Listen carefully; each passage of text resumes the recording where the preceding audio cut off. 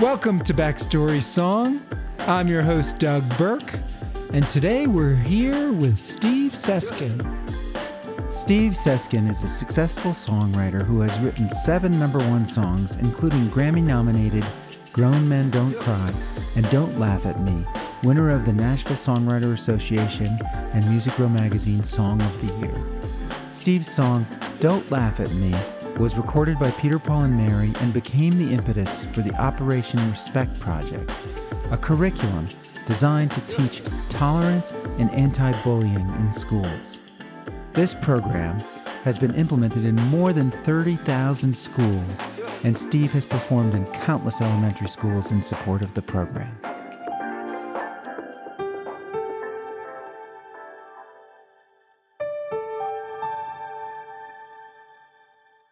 Sure. We could do...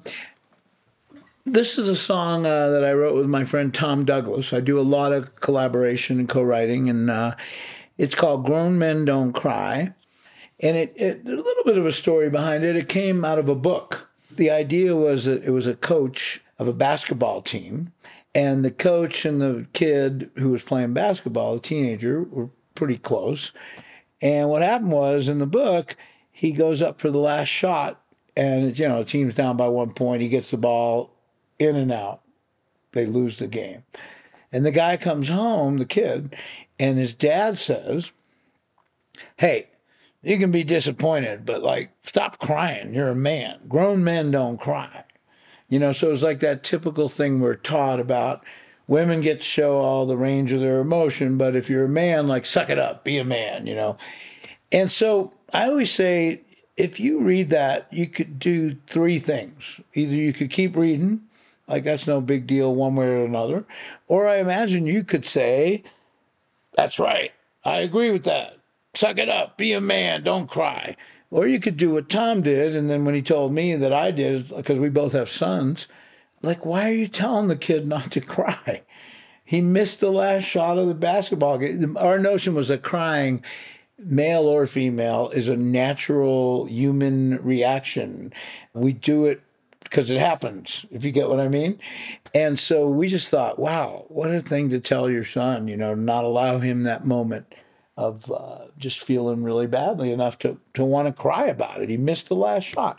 So then we came up with the phrase, I don't know why they say grown men don't cry, which was kind of the secret to writing this song the way we wrote it, because it stated it in a way that said, I don't know why they say grown men don't cry, because here I am doing it.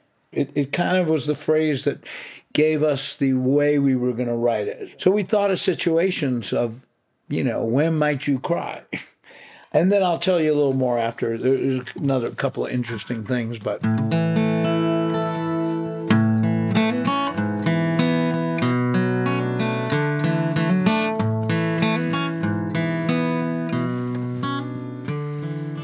I pulled into a shopping center and saw a little boy wrapped around the legs of his mother. Like ice cream melting, they embraced years of bad decisions running down her face. All morning I'd been thinking, my life is so hard. And they wore everything they owned, living in a car. I wanted to tell them it would be okay, but I just got back in my Suburban and drove away. I don't know why they say grown men don't cry.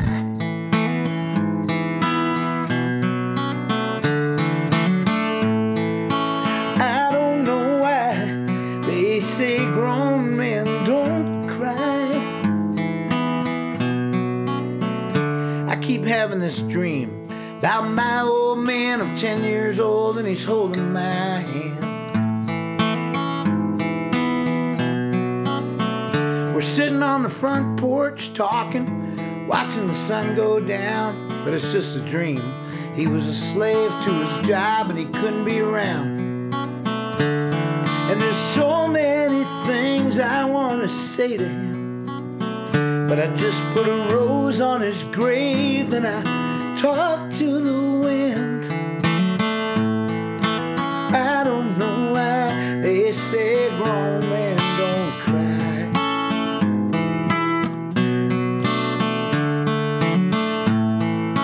I don't know why they say grown men don't cry.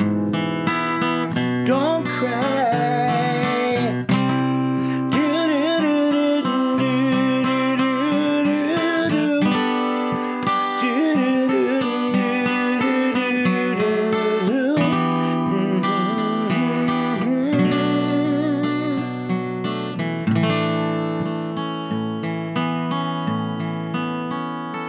I'm sitting here with my kids, my wife, everything I hold dear in my life. We say grace, thank the Lord, got so much to be thankful for. Then it's up the stairs and off to bed. My little boy says, haven't had my story yet.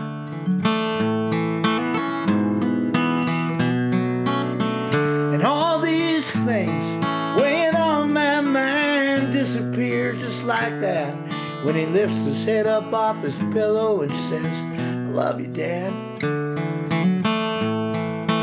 I don't know why they say grown men don't cry.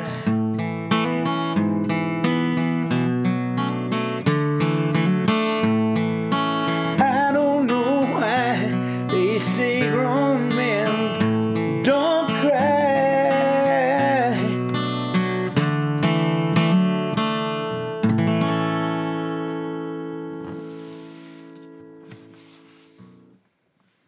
You mind if I take a tissue? No, go for it. Take a tissue, Doug. You know, the thing about that song that's interesting is we wrote the first two verses in like, I don't know, a day or two of getting together for 5 or 6 hours. Because if you remember, I said we started with this, like, when might a grown man cry? You know, so the first verse is kind of about other people's pain.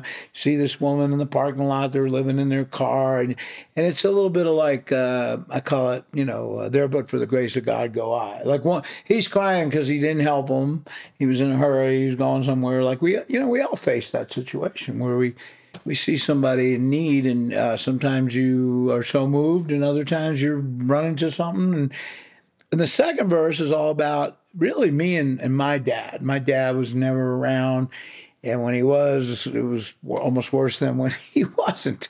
But that line in it that says, there's so many things I want to say to him, I just put a rose on his grave and I talked to the wind, is totally autobiographical because I left New York when I was 1972, so I was 20 years old. And my dad died in 79 at age 57. And for probably the last 5 years of his life, we didn't really talk. You know, we had that falling out kind of deal. And we always said we were going to, like, get it back together, have that, you know, make amends, all that. And just, we never did. And I got a call that he had his third heart attack and just was gone, you know. And I stood at his gravesite in Queens, New York, and had the little talk with him. So that's what that line about put a rose on his grave and I talked to the wind, because I couldn't talk to him anymore, you know. But the interesting thing about that song is when we finished the first two verses, we thought, okay, you know, there's that instrumental bridge where it kind of changes keys. And I said, we need one more verse. What else could happen that a grown man would cry about? And we talked about it for days. And I don't know what's going to happen. You either have to get sick yourself or I don't know.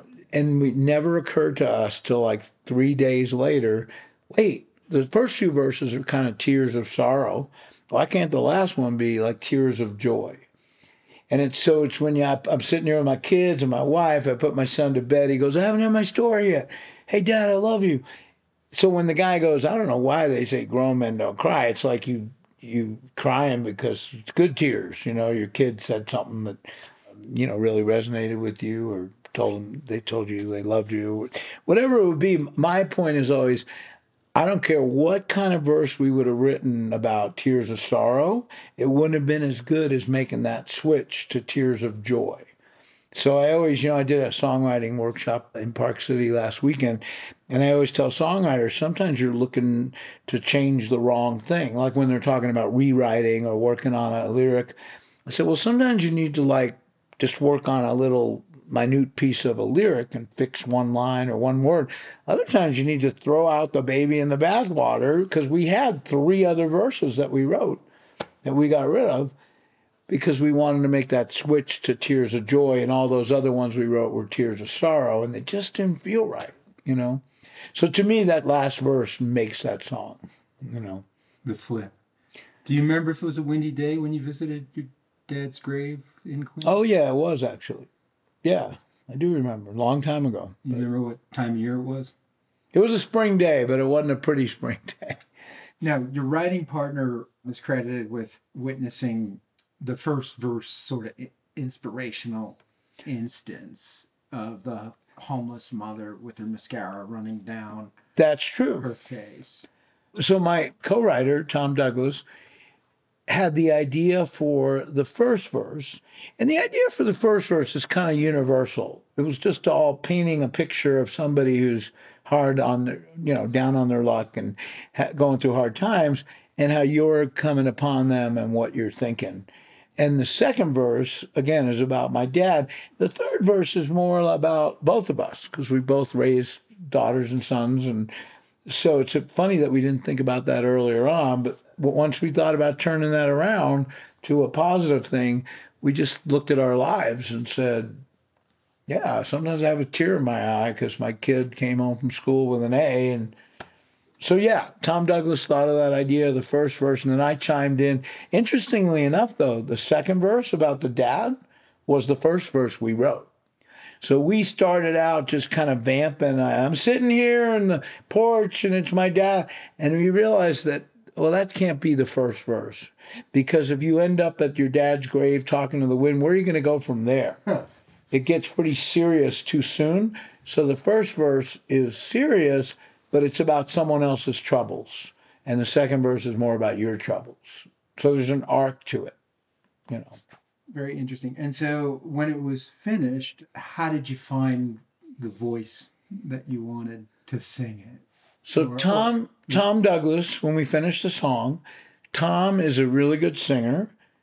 I think of myself as a really good singer too, but yet Tom has this folksy there's something about the way Tom sings a song. And if you don't know who Tom Douglas is, I mean, he wrote lots of songs that you would know. He did the demo in this case. So he did like a piano vocal. This hardly ever happens in the Nashville world of pitching songs, but the first person we played it for was Tim McGraw's. Not for him, but for his producer and his office. All these stars have, like we call them, gatekeepers. Because Tim McGraw doesn't want me calling him up 3 times a week. Tim, I have a new song for you. I mean, he'd literally kill himself. If every songwriter in town had his number, it'd be like crazy. So they have like these gatekeepers. So you have to get it through that first person or second, a couple of people who like it enough to then play it for him.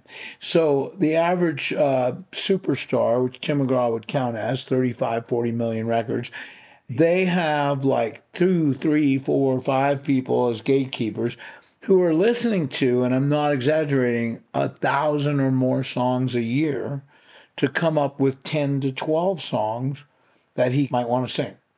And so they only play him now I'm guessing on this, but out of the 1,000 songs, they're playing him maybe less than 100.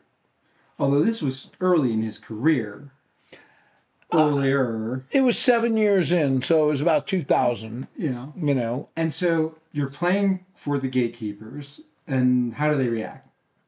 Well, in this case, one of them liked it. One of them didn't like it that much. I mean, that song, He was wrong. If you think about it musically, is not like it does not sound like a big old hit. It doesn't have a chorus. It's got verses, with that phrase at the end. I don't know why they say grown men don't cry. It's not a particularly commercial subject, men crying, So what happened was, thank God, one of the gatekeepers said, I think Tim would like that song, mainly because of the second verse. So without going into the whole story, if you know a little bit about Tim McGraw, you would know that he did not grow up with the name McGraw even. That Tug McGraw, who was a pitcher for the New York Mets, is Tim McGraw's biological dad. And his mom, I don't know the exact story, but his mom had a little, weekend romance. I don't even know all the details. All I know is that his mom kind of raised him initially as a single mom. And then she met this other guy. They got married, but they decided not to tell Tim as a youngster, as a 3-year-old or 4-year-old, about what happened, because it makes sense. You wouldn't go into all that. And then when he was like, again, I'm guessing 12, 13, 14, he found a birth certificate somewhere in the house, like in the back of a chest of drawers, and it said McGraw on it from the hospital, And again, I'm guessing at all these. Don't quote me on all these facts, but that's basically the story. So he grew up till he was a teenager, thinking this other guy who apparently raised him just fine, and that part's a happy part of the story. But when Tim found out, wait a minute, this other guy was my dad, he apparently contacted him, Tug, and said, where you been all my life? Like, how could you have, helped father me as a child, and then you're going to have nothing to do with my life? And they had a lot of falling out over it. And then eventually they became very close. And when Tug McGraw died, Tim was at his bedside. But you can see why he liked that second verse.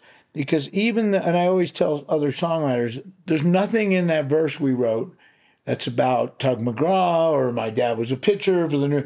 No, but that line about it was sitting on the porch, but it's just a dream because he was never around. I wrote that about my dad. The point is, whatever those words suggest, emotionally, Tim McGraw latched onto them because of his story and not finding out Tug McGraw was his dad till later on. Do you feel like the song has helped you get closure with your dad? That's an interesting question.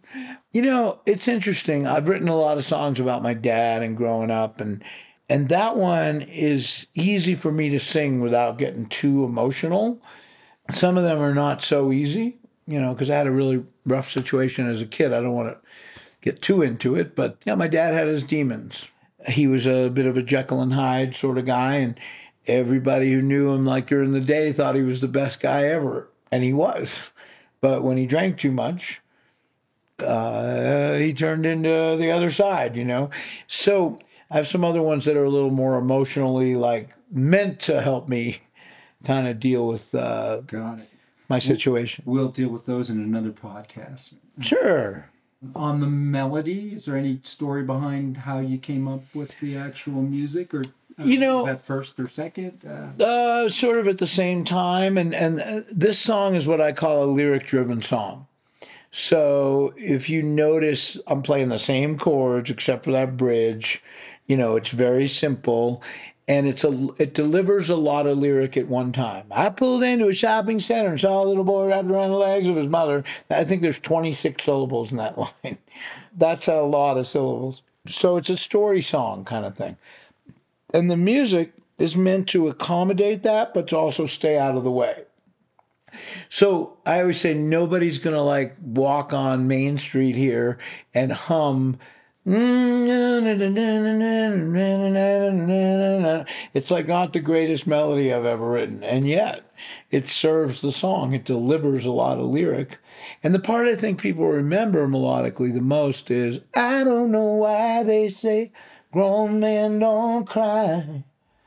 And that's really the part you're supposed to remember, So we just kind of did it at the same time, which is sort of how I do it usually. I start with a lyric idea most often, but I'm adding music to the mix pretty quick. Thank you, Steve. This has been really a treat and a pleasure. Well, thank you. Thank you for all the work you do in our elementary schools around the country. Do you want to talk about that just a little bit? I mean, I wrote a song that we didn't get to do today, but it's called "Don't Laugh at Me," and it was turned into a curriculum for schools. Mark Wills recorded it back in 1999, and then Peter, Paul, and Mary. And I started out visiting schools to do assembly programs just to talk about, respect and kindness with kids, and mainly because of that song. And I still do that. I've probably been to over 1,000 schools in the last 20 years, something I never did before that song. So a song can take you a lot of places. But about 15 years ago, I decided it'd be more fun to write songs with students. And I started a thing called kidswritesongs.org, if you want to check it out. And we've written well over 1,000 songs. I go to schools and I spend the whole day working with 4 classrooms of kids. And by the end of the day, we have a song. Here in Park City, I've been here all week at 4 different schools, and we've written 4 songs. And it's a lot of fun. It's like my favorite thing to do these days. So, Steve, what song would you like to talk about next? Well, I thought I would do a song that is interesting in that I haven't sung this song in a long time, or hadn't, I should say, sung this song in a long time till about 2 months ago when someone requested it at a show that I did. And I write a lot of songs. I write, 40 to 80 songs a year. I don't sing all of them. Sometimes it's like I don't think I'm the right singer for that song, or it's a little too country for me to sing, or whatever it is. So this became one of those songs that I really never sang, and I was so glad that it was a hit record for Kenny Chesney, but I just never sang it. And somebody said, you should do your best song at a show. And I said, okay, what's my best song? All I Need to Know. I said, you're kidding me. I hadn't sung it in like 20 years, And I sang it. I got all the words right. And I had a good time singing it. I finished it thinking, why don't I ever sing this song? I wrote this with my friend Mark Allen Springer. And, it's a simple love song. I don't write too many of those, but we wrote this about our respective wives. And it's called That's All I Need to Know. With a little luck, this old truck will get me home today. With a little more, I'll still have this job tomorrow. Weatherman says, wet weekend, he just might be right. But rain or shine, he'll be mine tonight.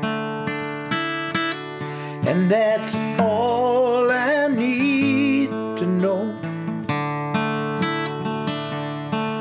In a world where most things come and go, I'll always have you to hold. That's all I need to know. Now heaven knows I ain't even close to being God's gift to women, but in your arms I feel like I am. I don't know it all, I sure can't solve the problems of the human race, but I know how to bring a smile to your face. And that's all I need to know. In a world where most things come and go, I'll always have you to hold. That's all I need to know. Darling, say it one more time. You will forever be mine. That's all I need to know. In a world where most things come and go, I'll always have you to hold. That's all I need to know. I'll always have you to hold. And that's all I need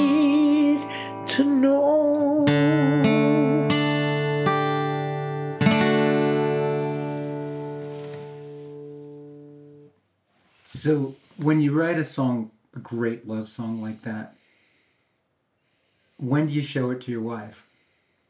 And how did she react?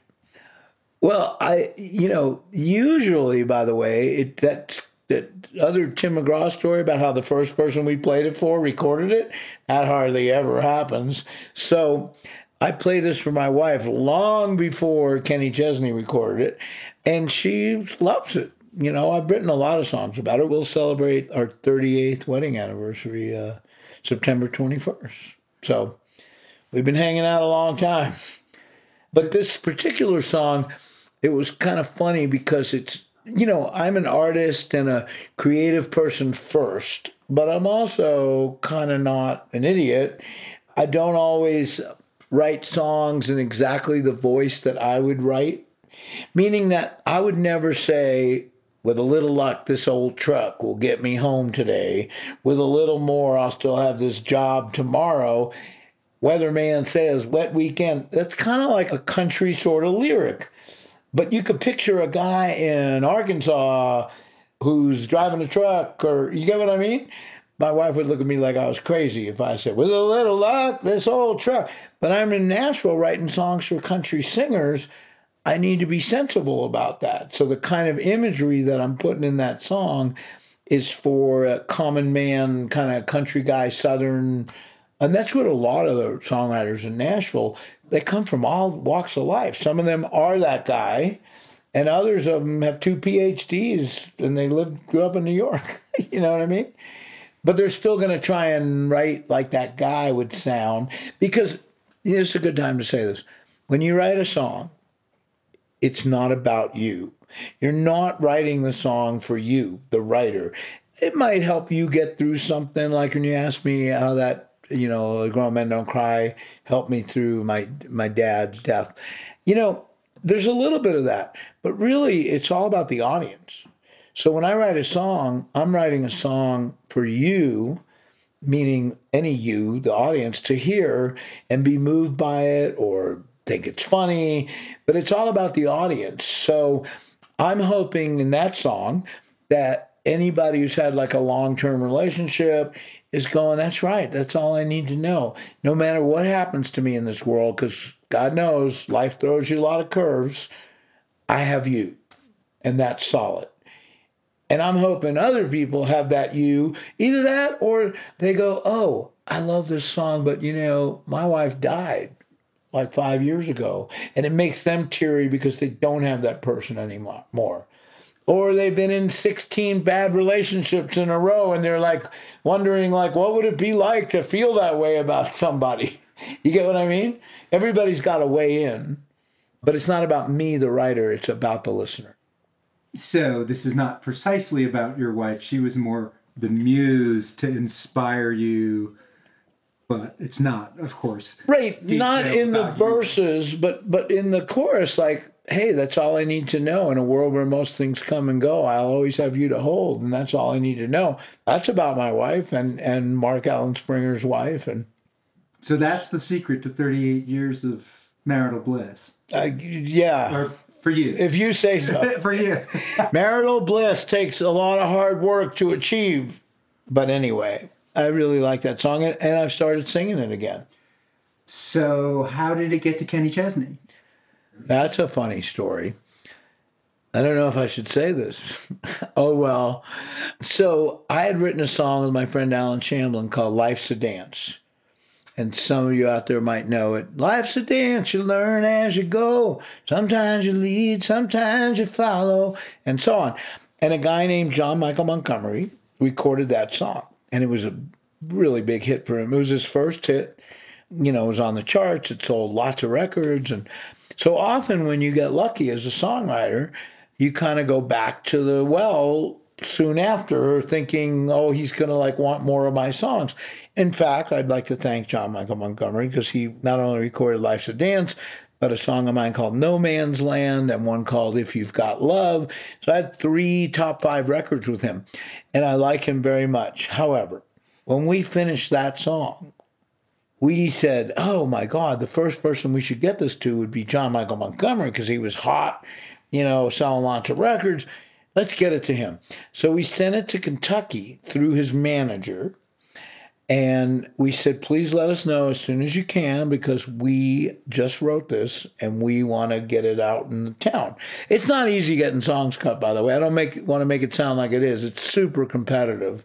But you'll never succeed if you don't try, sort of thing. So it's a lot of like throwing spaghetti at the wall. You have a new song, you're playing it for everybody you could possibly think of that might like it, hoping that one person says, yeah. So anyway, we get it to John Michael Montgomery's manager. And we hear back about 3 days later, and the message is, John really likes the song, but he's wondering if you could do a rewrite on the first line of the second verse, because he doesn't feel like he can sing that line. Mark Allen Springer and I are looking at each other saying, the second verse, first line, what line is that?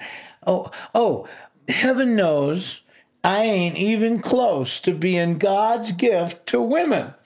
Well, you know, the only reason you could not sing that line is because you think you are.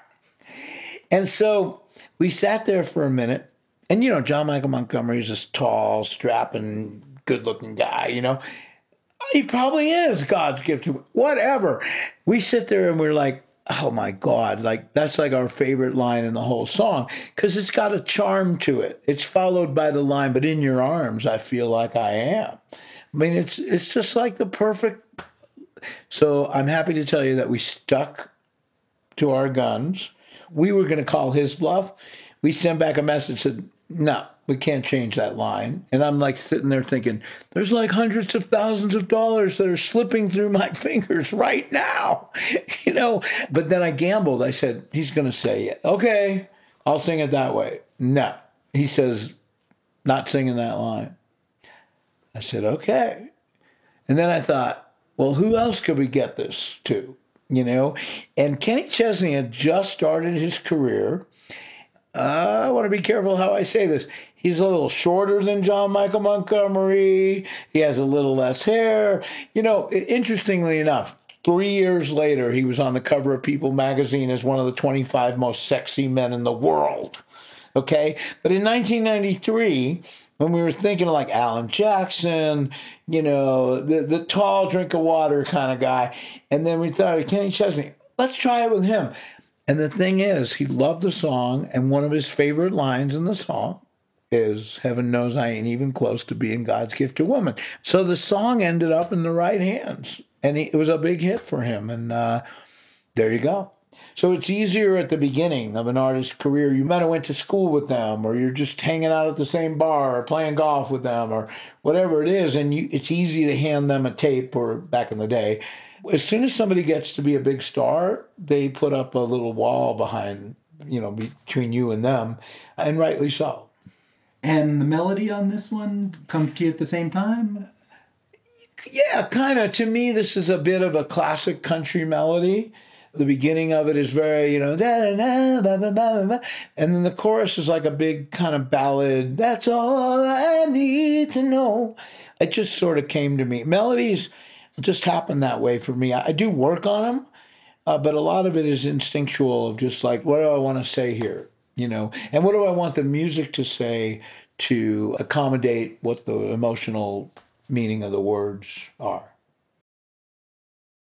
So the song Don't Laugh at Me, I wrote with my good friend Alan Shamblin, who's written so many songs you'd know, The House That Built Me, you know, by Miranda Lambert, who we talked about earlier. I Can't Make You Love Me If You Don't, Bonnie Raitt.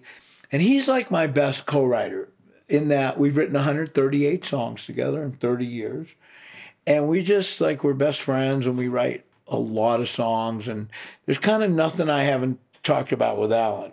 Everything my wife knows, Alan knows. So one day we were just talking about our kids. He and his wife have 3 kids, and my wife and I have 1 son. But one thing they all had in common was that they'd all had problems here and there in school with people teasing them or making fun of them or them doing it. The whole bullying situation and that is present in our schools, whether we like it or not. And I think when I was growing up, people just went, oh, boys will be boys, girls will be girls, just part of life, you know. And then it just started getting more and more serious. It's connected to school shootings. Like, we can't just ignore it. all of us want our kids to go to school into a safe situation. And that doesn't mean just physically safe. It also means heart safe, emotionally safe. If a kid's going to learn at school and that's why they're there, it kind of helps that they're in a situation where they feel pretty good about being there. And, things happen, but I think it's important for schools to do everything they can to be on top of this kind of thing and to be proactive about it. So when we wrote this song, we were just kind of remembering our own childhood and thinking about our kids. And who knew that it was going to be, turned into this whole program, a curriculum for schools. So briefly, a guy named Mark Wills recorded this out of Nashville. Then when Peter, Paul, and Mary recorded it, they started doing it at conferences for teachers. And then the day after Columbine happened, which, was the first school shooting really of note, that's the day that Peter Yarrow called me the next day and said, we need to make this song a curriculum for schools.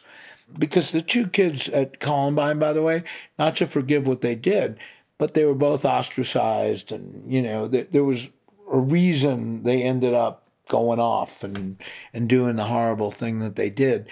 So long story short, Peter is hard to say no to.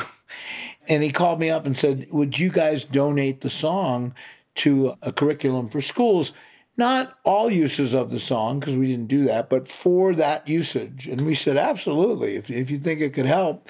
And then he started raising money and, started a foundation called Operation Respect, and which is a curriculum that is dedicated to making schools safe places and kindness, respect, friendship, community service, all these good things that schools are already trying to impress upon their kids. I'm not bragging because I didn't do this, but that curriculum is in over 35,000 schools in America. It's in 17 other countries, Croatia, Taiwan, Israel. In Israel, by the way, if you ever want to check out, it's called the Voices of Peace Choir. And there's 75 Palestinian kids and 75 Israeli kids singing this song in Hebrew, Arabic, and English, back and forth, which is pretty chilling, pretty amazing. And so this song has taken me all over the world. I would have never started the school programs that I do had it not been for Peter starting that foundation. So it's called Don't Laugh at Me, and I'll be happy to sing it for you.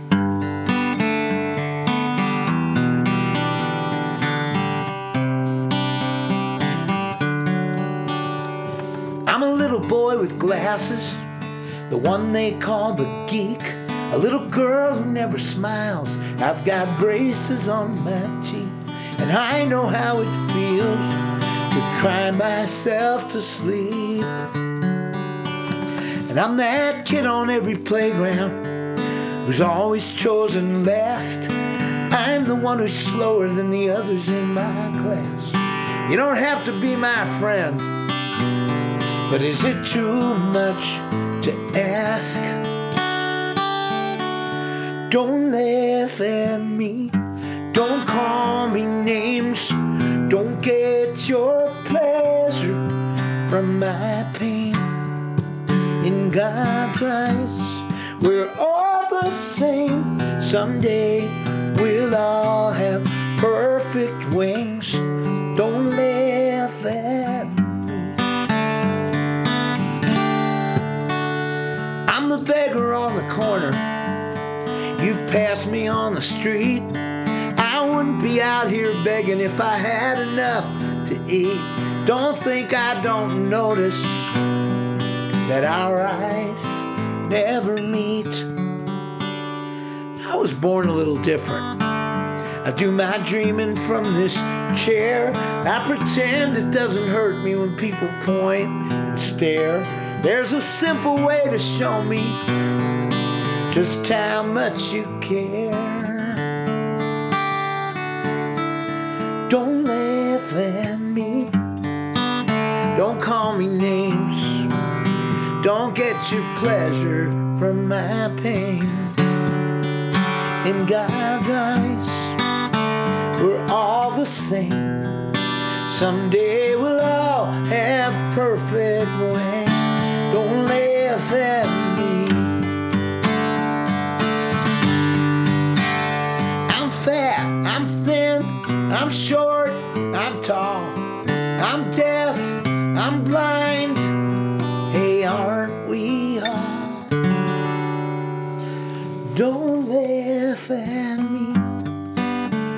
Don't call me names. Don't get your pleasure from my pain. In God's eyes, we're all the same. Someday we'll all have perfect wings. Don't laugh at me. Don't laugh at me.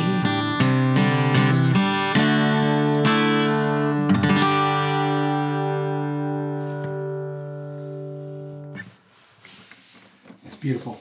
So that might be the first anti-bullying song ever written. Hard to know what came first. I don't know. But where did it come from? But it came again from our kids, situations that our kids were going through. But then we talked about, Alan and I talked about growing up. He was kind of short. He lived in Texas, and people used to call him names. And I got glasses when I was 7 years old, and I was always on the heavy side. Look, I don't know a person on earth that doesn't have a story about when somebody ragged on him or was teasing him or calling him names. I figure like everybody is could possibly be subject to that. So, you know, even if you use the beautiful blonde girl in your high school, well, people think she's dumb. Or they say, oh, she's beautiful, but not much up here. Well, how do you know? Have you ever even talked to her? So it really runs the gamut. When Peter, Paul, and Mary recorded that song, by the way, they said that when they first heard it, they'd been singing together for 45 years, but they'd never had a conversation about being bullied when they grew up. And that song created a dialogue for them to say, hey, what happened when, you know, Noel Paul Stuckey and Mary Travers, and, you know, they suddenly they knew each other so well, but they suddenly had this opportunity to talk to each other because of that song. And to me, that's another side of what songs are about, to create conversation, to inspire people, to make them cry, to make them laugh, to make them think, you know, but also the other side of songs, and I don't write too many of these, but I also value a song that just makes me want to dance, makes me want to move. There are some great songs that are just fun songs, a little hook, you know, let's get it started and whatever. I mean, I just tend as a writer to be more apt to write things that are going to pull at your heartstrings. That's my goal. So you and Alan finished the song. It's unlike any song that's been written in terms of the subject matter in many respects. And so how do you decide what voice is the right voice for this song? Oh, well, this is a good opposite to the Tim McGraw story. We finished the song and everybody in town passed on it. Garth Brooks, John Michael Montgomery, Kenny Chesney, all the people that, this was already in 1999. I'd had a lot of hits as a writer. Everybody's, nah, we don't want to sing a song about, don't laugh at me, don't call me that. I'm serious, nobody bit. And there was this artist named Mark Wills, and he heard this song and just fell in love with it. I'm a big believer of like the right artist finds the right song. Now, sometimes it's hard because there's all those gatekeepers again, you know. And I remember a story where Mercury Records, they were fine with him recording it, but they didn't want it to be a single. They didn't want it to come out on the radio. They thought, well, this will just be an album cut. And they went up to Kentucky, apparently, to hear Mark in a concert. And he did that song. And again, I'm not bragging or anything. I wasn't there. But the whole place stood up. It was like a 5-minute standing ovation. And one of the groups of people there in the front row was 25 wheelchairs with people with disabilities. That's when the record company, you know, they like to just make us think they know everything in terms of marketing and what's, you know. That's when they looked at each other and, well, maybe this should be a single. Like, look at that reaction to it. And it was a #1 record, but it could have easily never came out. I've been on both sides of that equation. You know, I've had songs where I thought, well, this is a big old hit, and it never came out. You know, I have a song, last thing I'll say is Reba McEntire just recorded, like now, as in September here of 2019. It just came out. Alan Shamblin and I wrote it 21 years ago. And it's called Cactus in a Coffee Can. It's a long story song. It's kind of sad. I don't think it'll ever be on the radio, but you never know. What if Reba decides, I want this on the radio? it would probably happen, you know. So again, a lot of that's out of our hands. We just write the songs and hope they find good homes. And we write a ton of songs. I don't care what songwriter you have on this blog show. We write a ton of songs that don't get recorded, that don't have the interest level. I've written 2,500 songs. And I've had about 100 of them recorded. Some of the songs that haven't been recorded are like my favorite songs. You never know.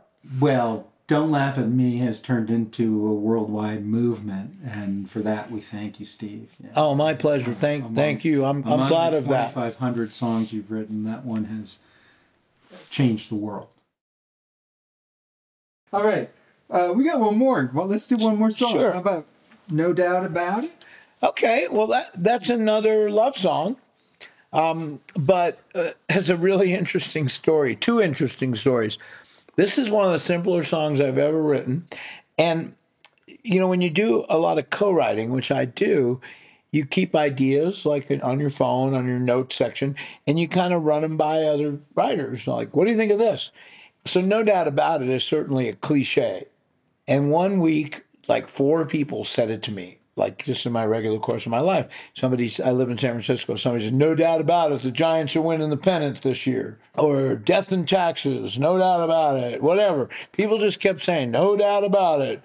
And I thought, I better write this down, you know, like all these people, there must be some reason all these people are saying that to me. And I'd run it by co-writers, and they'd say, well, and I didn't know how I was going to write it. Like, I had no idea. What are we going to do with that, you know? And co-writers would say, it's kind of a cliche, don't you think? And I'd say, yeah. What else you got? Which is a typical co-writing exchange. It's like, no, let's work on something else. That doesn't excite me. For like a year, I'd run it by people.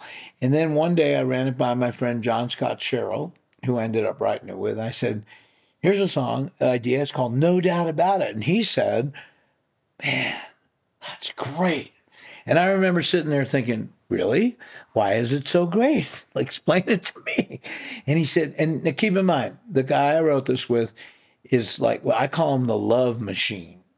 Because every song he writes has a baby in it, darling, sugar, honey pie.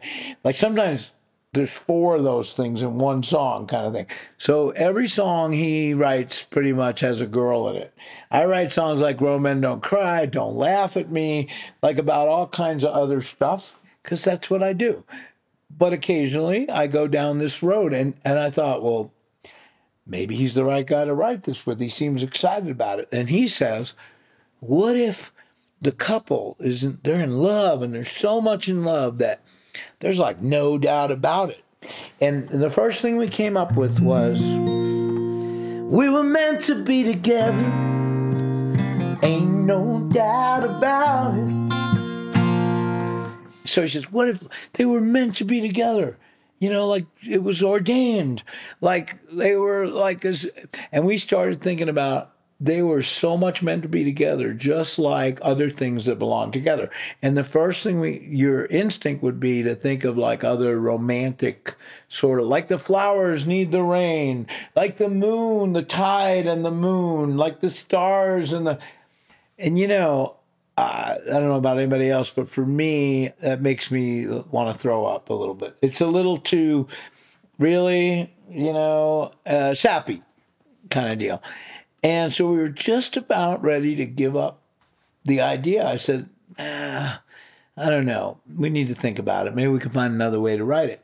And it was a Saturday morning, and I was in Nashville at the publishing company that we both wrote at. And there was nobody else there, because since I don't live in Nashville, when I'm there, I work like 7 days a week. I mean, I'm there to write songs. It was a Saturday, and we go downstairs from the writing rooms to make a cup of coffee. And we go looking around the kitchen area there for a cup. And for whatever reason, there are no cups. There are no porcelain cups. There are no paper cups. There are no cups. And all of a sudden, he says to me, you know, we better go to the store, because what good is coffee without a cup? Because if you think about it, you're not going to stand there and pour the coffee. If you could see a video now, you'd see my hand pouring the pot into my mouth of hot coffee. You're not going to do that. We went and got some cups, and we came back and wrote, just like every lock got to have a key, Every river goes looking for the sea, and when you plant a seed, it reaches for the sky, just the way it is. Nobody wonders why. Like coffee needs a cup, hell, it ain't much good without it. We were meant to be together, baby, ain't no doubt about it. Like a hammer and a nail, socks and shoes, we go hand in hand like a rhythm and blues. What good is a man who hasn't got a dream? About as good as a car with no gasoline. You're the one I'm dreaming of. Got to have your love, can't live without it. We were meant to be together, ain't no doubt about it. Something was missing, making me blue. All I ever needed was you. Just like every lock, got to have a key. Every river goes looking for the sea, and when you plant a seed, it reaches for the sky. That's just the way it is. Girl, with you and I, like coffee needs a cup, it ain't much good without it. We were meant to be together, baby, ain't no doubt about it. Oh, there ain't no doubt, there's no doubt about it.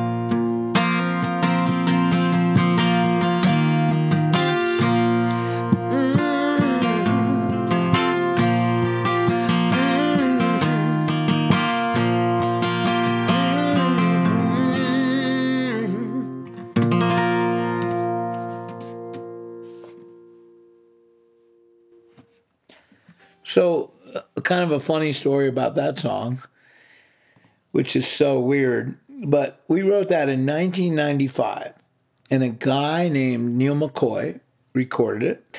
It was his first number one record as an artist. It was actually my first number one record as a writer, because I had those other songs before, but they had gone to like number 2, number 3, number 4, and you don't get a number 2 party. Like when you have a number one record as a writer, you get a number 1 party. There's no number 3. No. And so it was really cool.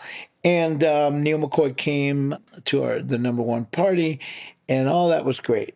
And I hear through the grapevine from somebody that when Blake Shelton and Miranda Lambert got married, their first dance at their wedding was this song that they used. They were friends with Neil McCoy. And Neil McCoy came to their wedding, and at the wedding, the first dance was just like every lock. We were meant to be together. They sang this song. And I thought, wow, that's really flattering. Out of all the songs in the world, they chose our song to sing, to play, I mean. And I thought, man, I don't know Blake Shelton or Miranda Lambert. And I said, if I ever get a chance, I'm going to thank them for using this song. I thought, that's really sweet. And then like another 5 years go by or so. I'm busy. I have a lot going on. And somebody else mentions that to me. And I thought, darn it, I'm going to like take care of this. So this goes to show that I don't like read People magazine, or like I don't like keep up with all the gossip, you know? So I didn't have any way to get in touch with Blake or Miranda, but I did know Blake's producer. His name is Scott Hendricks. And I called up Scott Hendricks. I said, Scott, it's Steve. Listen, I've always wanted to thank Blake for like using No Doubt About It as the first dance at their wedding. Now you have to know that Scott is a pretty talkative guy. Silence on the other end of the line. Nothing. I said, Scott, are you there? He goes, yeah. I said, well, is there a way I can get in touch with Blake? I want to make sure he didn't think I was trying to get Blake a song. That would probably be the case. I said, I just want to thank him. He goes, I don't think that would be a good idea. And I said, why not? Do you like not read the papers? Or so of course Blake and Miranda had gotten divorced like that, like 6 months earlier. And I just didn't know about it. And I said, oh, I don't think that would be a good idea. Like he's saying, you missed your window. of thanking him or them for using that song. It wouldn't work anymore. And every once in a while now when I sing that song, in the bridge where I go, something was missing, making me blue, all I ever needed was you, I now sing, something was missing, making me blue, all I ever needed was you. And Gwen, yes, I get, and so on. And people crack up because it's pretty funny. But anyway, there you go. So Neil McCoy made this his title song on that album. Yes.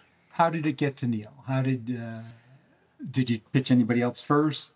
Actually, this was pretty much pitched to Neil. His producer was a guy named Barry Beckett, who's since passed on. But Barry Beckett came out of the whole Muscle Shoals, kind of R&B meets Blue-Eyed Soul, that kind of world. And we just felt like this song was kind of fit into that. You know, just like every life. That, I can't quite do it justice, you know, as a singing style. But it just had that groove. And Barry Beckett loves songs like that.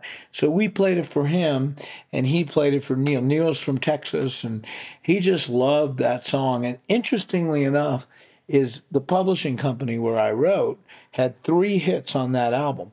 The song that came out after No Doubt About It was called Wink.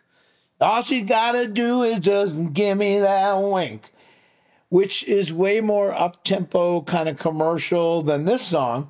And I remember when we got the word that, because this is like record company business stuff, you know, and we don't have a say in that usually. They never call me and say, should your song be the first single? And I'm like, yeah, it should be. We were thinking, oh, please don't make this song, our song, the first single, because Neil hadn't had a hit yet. If you remember, I said it was his first number 1. And I said, this song's, it's not a ballad, but it's kind of like, it's like every life. And Wink was like a stone cold, like commercial number 1 sounding song. We thought they should put them out in that order, Wink and then No Doubt About It. Well, we get the word that No Doubt About It's the first single. And we were like, what? That's gonna backfire. And it was the number 1 record. So was Wink after it. So what do I know? And so do you know any reason why they chose your song over Wink? No, I really never found out what their strategy was, but in this case, they were right. I mean, one other like quick story about Back to Grown Men Don't Cry is Tim McGraw chose that to be his first single. And all I'm going to tell you is because he really loved the song and he loved that it was about his dad, you know, in his mind it was about his dad. That also is not scream off the page as the next big country hit. I am certain that the people at his record company were not thrilled when he walked in and said, I want Grown Men Don't Cry to be the first single. They're like, what? Huh? You know, and yet at that point, Tim McGraw had sold like 28 million records. So they're not going to say, no, Tim, we don't want that, you know? So I got lucky in that case because here's the thing. In the Neil McCoy story, again, he had never had a hit, whereas Tim McGraw had already had 25 hits. So an artist of Tim McGraw's stature, he can put out whatever he wants, and radio is going to play it. And so in that sense, we got lucky that that song, which I love, that it got recorded by an artist of the stature of Tim McGraw, because it's a song that could easily still be sitting in my catalog, even though I think it's one of my best songs.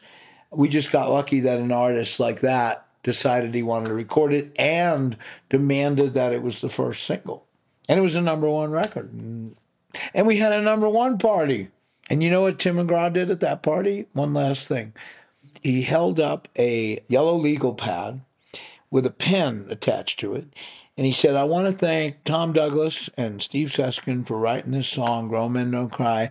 And if you guys don't mind, I'd also like to take a minute to thank all the songwriters in Nashville who start every day with this, a blank yellow legal pad and a pen, and come up with an idea for a song, get out their guitar, and write the great songs without which I would not have a career.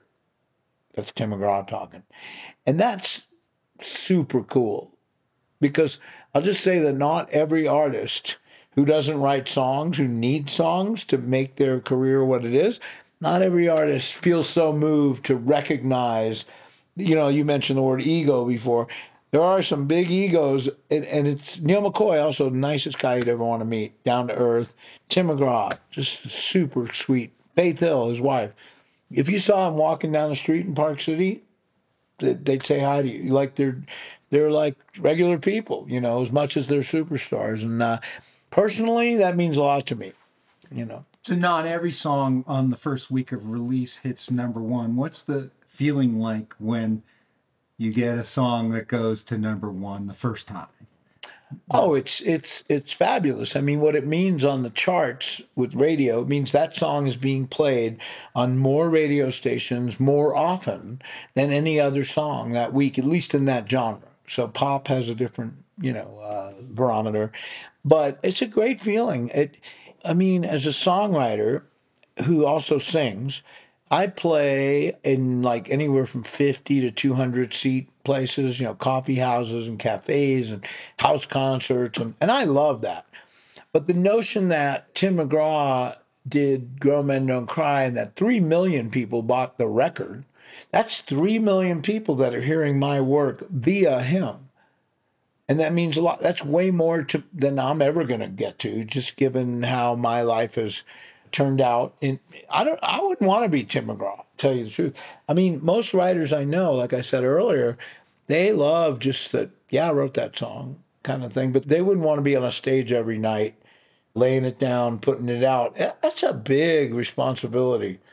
And the people that do it were born to do it, I think, in general. The people who try it, who were not born to do it, they usually burn out and you wonder, whatever happened to so-and-so?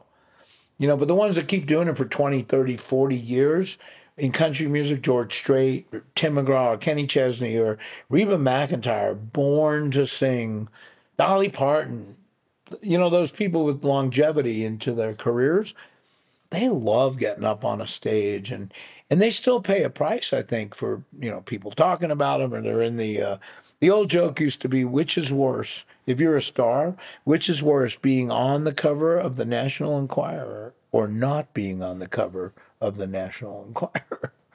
Well, I don't know about you, Doug, but I don't want to be on the cover of the National Enquirer.